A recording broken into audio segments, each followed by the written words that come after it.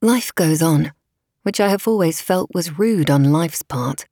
It comes crashing into us at full speed, leaves us reeling, and doesn't spare so much as a backward glance as we drag ourselves back to our feet in its dust.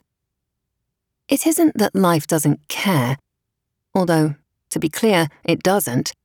It's that life clearly has its own agenda, and no intention of pausing to let the rest of us catch our breath. I was already out of breath as I crested a hill looking out over the busy streets of New Fiddleham. My mentor had a naturally rapid gait, and it had been too long since I'd had any practice keeping pace. "A moment, if you don't mind, Mr. Jacoby," I called. "Of course."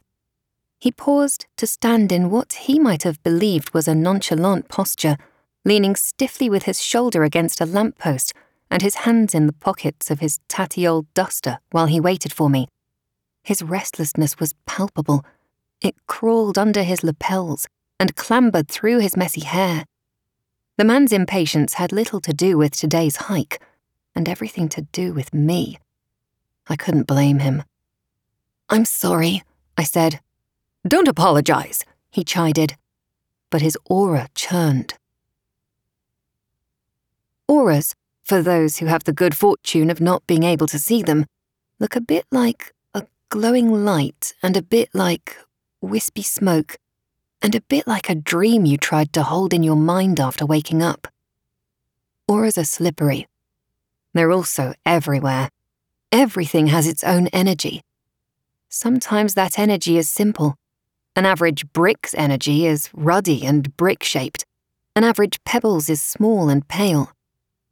Other times, an aura is 100 times larger and more complicated than the physical object generating it. A simple silver brooch could fill a room with waves of midnight and sadness, or a strand of hair could burn as bright as a bonfire. That might all sound like a dazzling spectacle, and it is. But one does not wish to be dazzled when one is trying to butter a potato. One wishes that a potato would just sit still and be a potato for 5 blessed minutes.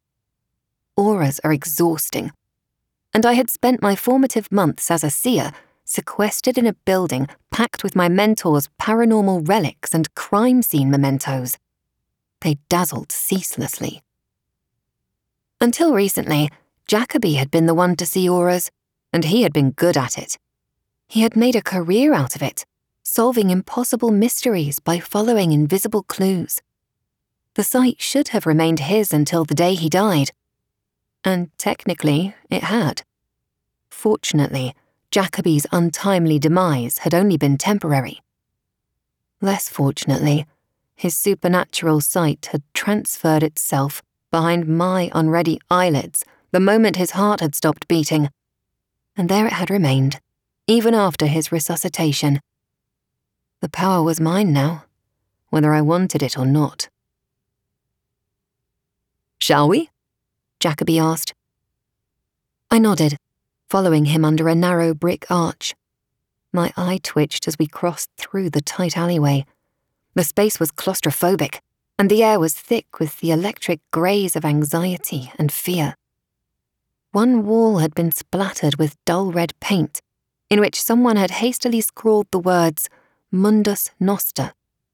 Each letter thrummed angrily. It made me feel itchy, like scar tissue forming around a cut. "What's that?" I asked aloud. Jacoby followed my gaze. His lip twisted in a brief sneer. "Don't pay it any mind. Just local gangs demonstrating typical New Fiddleham hospitality. At least they've put some effort into their Latin this time. Our world. Not particularly original. I've seen 4 or 5 variations in the past week." I swallowed. "Is that normal?" I asked. Jacoby didn't answer. He didn't have to. His aura churned faster.